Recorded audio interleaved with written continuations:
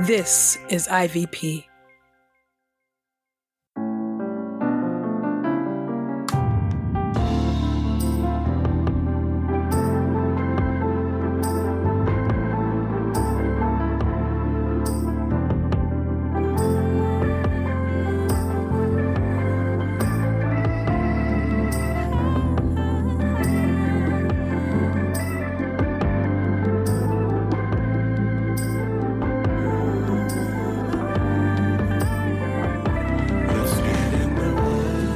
You're listening to Get in the Word with Truth's Table. Your word is truth, your word is life. Presented by InterVarsity Press.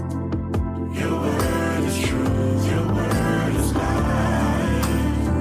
A daily audio Bible podcast read by Dr. Christina Edmondson And Ekemini Uwan. Let's get in the word today. God's got something to say. Let's get in the Word, and may the Word get in us. Open our eyes that we may behold wonderful things in your Word. Old Testament reading. Genesis 41. Joseph's rise to power.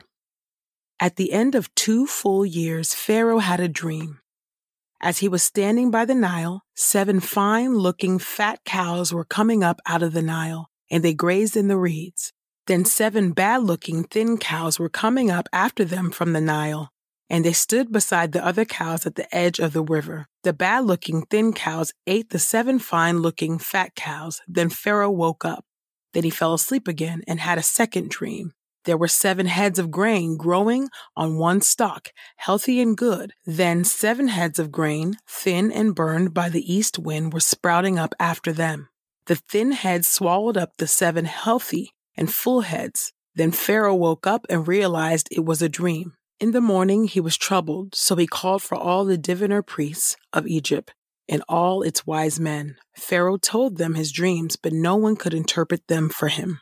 Then the chief cupbearer said to Pharaoh, "Today I recall my failures." Pharaoh was enraged with his servants, and he put in prison in the house of the captain of the guards me and the chief baker. We each had a dream one night. Each of us had a dream with its own meaning. Now a young man, a Hebrew, a servant of the captain of the guards, was with us there. We told him our dreams, and he interpreted the meaning of each of our respective dreams for us. It happened just as he said to us. Pharaoh restored me to my office, but he impaled the baker. Then Pharaoh summoned Joseph. So they brought him quickly out of the dungeon. He shaved himself, changed his clothes, and came before Pharaoh. Pharaoh said to Joseph, "I had a dream, and there is no one who can interpret it. But I have heard about you that you can interpret dreams." Joseph replied to Pharaoh, "It is not within my power, but God will speak concerning the welfare of Pharaoh." Then Pharaoh said to Joseph, "In my dream I was standing by the edge of the Nile. Then 7 fat and fine-looking cows were coming up out of the Nile, and they grazed in the reeds. Then 7 other cows came up after them. They were scrawny, very bad-looking, and lean. I had never seen such bad-looking cows as these in all the land of Egypt. The lean, bad-looking cows ate up the 7 fat cows. When they had eaten them, no one would have known that they had done so, for they were just as bad-looking as before. Then I woke up. I also saw in my dream 7 heads of grain growing on one stalk, full and good. Then 7 heads of grain withered and thin and burned with the east wind were sprouting up after them.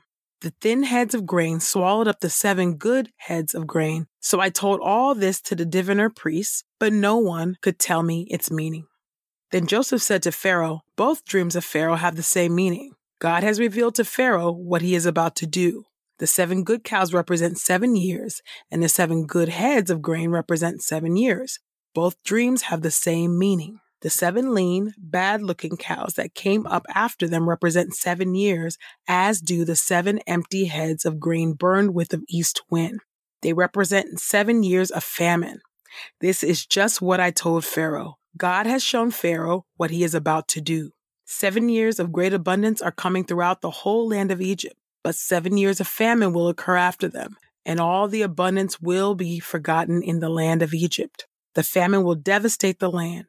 The previous abundance of the land will not be remembered because of the famine that follows, for the famine will be very severe. The dream was repeated to Pharaoh because the matter has been decreed by God, and God will make it happen soon. So now Pharaoh should look for a wise and discerning man and give him authority over all the land of Egypt. Pharaoh should do this. He should appoint officials throughout the land to collect 1/5 of the produce of the land of Egypt during the 7 years of abundance. They should gather all the excess food during these good years that are coming. By Pharaoh's authority, they should store up grain so the cities will have food, and they should preserve it. This food should be held in storage for the land in preparation for the 7 years of famine that will occur throughout the land of Egypt. In this way, the land will survive the famine. This advice made sense to Pharaoh and all his officials. So Pharaoh asked his officials, "Can we find a man like Joseph, one in whom the Spirit of God is present?" So Pharaoh said to Joseph, "Because God has enabled you to know all this, there is no one as wise and discerning as you are. You will oversee my household, and all my people will submit to your commands. Only I, the king, will be greater than you. See here," Pharaoh said to Joseph, "I place you in authority over all the land of Egypt." Then Pharaoh took his signet ring from his own hand and put it on Joseph's. He clothed him with fine linen clothes and put a gold chain around his neck. Pharaoh had him ride in the chariot used by the second in command, and they cried out before him, "Kneel down." So he placed him over all the land of Egypt. Pharaoh also said to Joseph, "I am Pharaoh, but without your permission, no one will move his hand or his foot in all the land of Egypt." Pharaoh gave Joseph the name Zaphenath-Paneah. He also gave him Asenath, daughter of Potiphera, priest of On, to be his wife. So Joseph took charge of all the land of Egypt. Now Joseph was 30 years old when he began serving Pharaoh, king of Egypt. Joseph was commissioned by Pharaoh and was in charge of all the land of Egypt. During the 7 years of abundance, the land produced large, bountiful harvests. Joseph collected all the excess food in the land of Egypt during the 7 years and stored it in the cities. In every city, he put the food gathered from the fields around it. Joseph stored up a vast amount of grain like the sand of the sea until he stopped measuring it because it was impossible to measure. 2 sons were born to Joseph before the famine came. Asenath, daughter of Potiphera, priest of On, was their mother. Joseph named the firstborn Manasseh, saying, "Certainly God has made me forget all my trouble and all my father's house." He named the second child Ephraim, saying, "Certainly God has made me fruitful in the land of my suffering." The 7 years of abundance in the land of Egypt came to an end. Then the 7 years of famine began, just as Joseph had predicted. There was famine in all of the other lands, but throughout the land of Egypt there was food. When all the land of Egypt experienced a famine, the people cried out to Pharaoh for food. Pharaoh said to all the people of Egypt, "Go to Joseph and do whatever he tells you." While the famine was over all the earth, Joseph opened the storehouses and sold grain to the Egyptians. The famine was severe throughout the land of Egypt. People from every country came to Joseph in Egypt to buy grain because the famine was severe throughout the earth.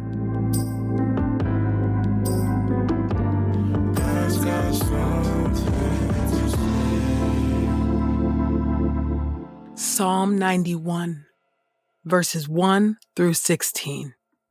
As for you, the one who lives in the shelter of the Most High and resides in the protective shadow of the Sovereign One, I say this about the Lord, my shelter and my stronghold, my God in whom I trust. He will certainly rescue you from the snare of the hunter and from the destructive plague. He will shelter you with his wings. You will find safety under his wings. His faithfulness is like a shield or a protective wall.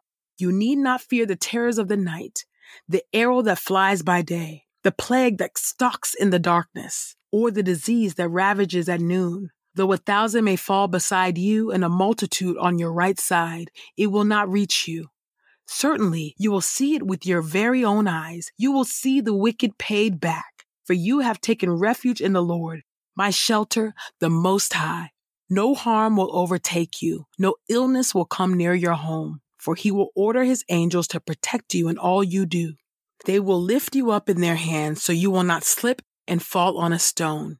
You will subdue a lion and a snake. You will trample underfoot a young lion and a serpent. The Lord says, because he is devoted to me, I will deliver him. I will protect him because he is loyal to me. When he calls out to me, I will answer him. I will be with him when he is in trouble. I will rescue him and bring him honor. I will satisfy him with long life and will let him see my salvation. Your word is true.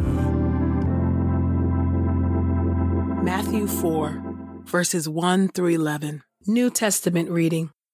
The temptation of Jesus.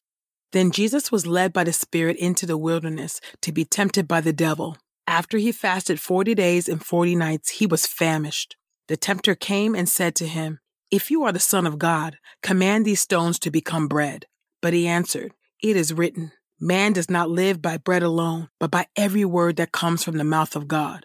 Then the devil took him to the holy city, had him stand on the highest point of the temple, and said to him, "If you are the Son of God, throw yourself down, for it is written, he will command his angels concerning you, and with their hands they will lift you up so that you will not strike your foot against a stone." Jesus said to him, "Once again, it is written, you are not to put the Lord your God to the test." Again, the devil took him to a very high mountain and showed him all the kingdoms of the world and their grandeur. And he said to him, "I will give you all these things if you throw yourself to the ground and worship me." Then Jesus said to him, "Go away, Satan, for it is written, you are to worship the Lord your God and serve only him." Then the devil left him, and the angels came and began ministering to his needs.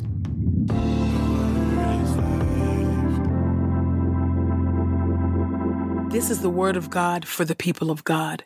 May God add a blessing to the reading of his word. Let us go boldly to God's throne of grace.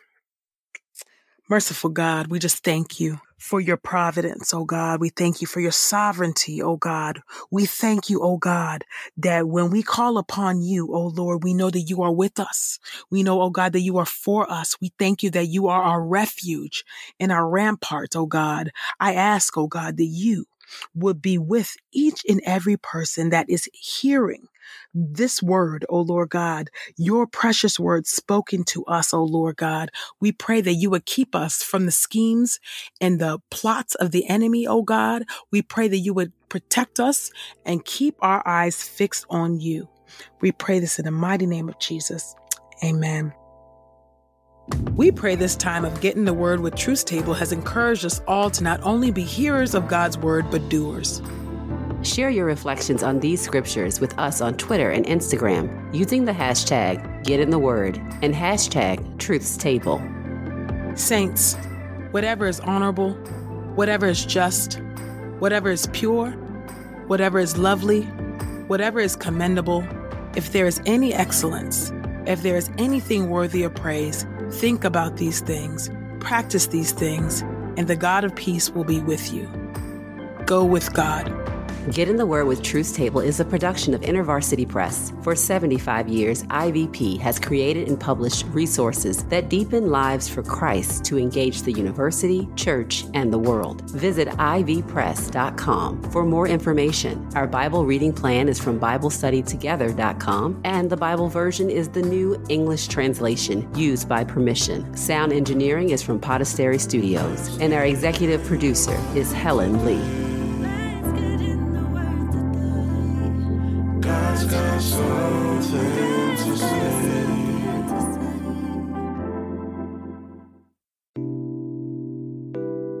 Continue your journey to get in God's Word with Bible study resources from InterVarsity Press.